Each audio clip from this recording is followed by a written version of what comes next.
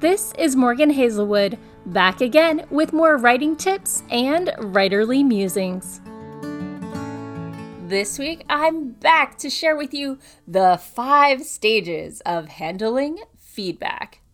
Now, everyone has to handle feedback at some point in their life, but writers, we bleed words onto the page. We agonize over them, revise them, and proofread them a million times.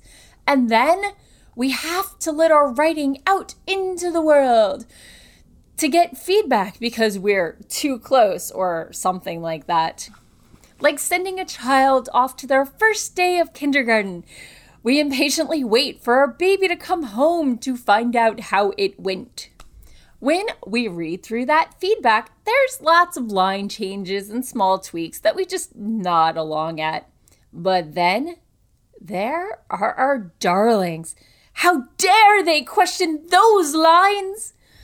Now, sometimes the feedback is just plain wrong for our story, but not always. That's when we go through all the stages of grief: denial, anger, bargaining, depression, and acceptance.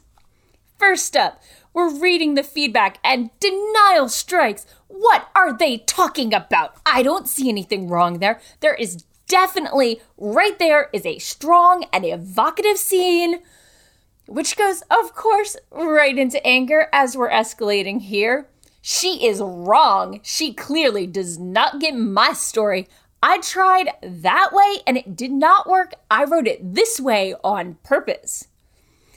Next up, bargaining. If he finished reading, he'd see that I need this to set up a later scene. Maybe if I just tweak it a little, it'll make it clear. Depression. Oh, bleep.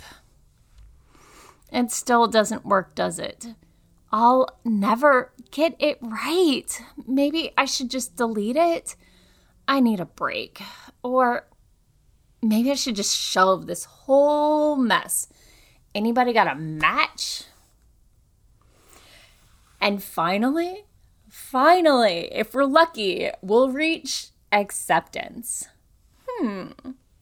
Maybe they do have a point. Now, if I move this here and add those details, I think I can just fix it.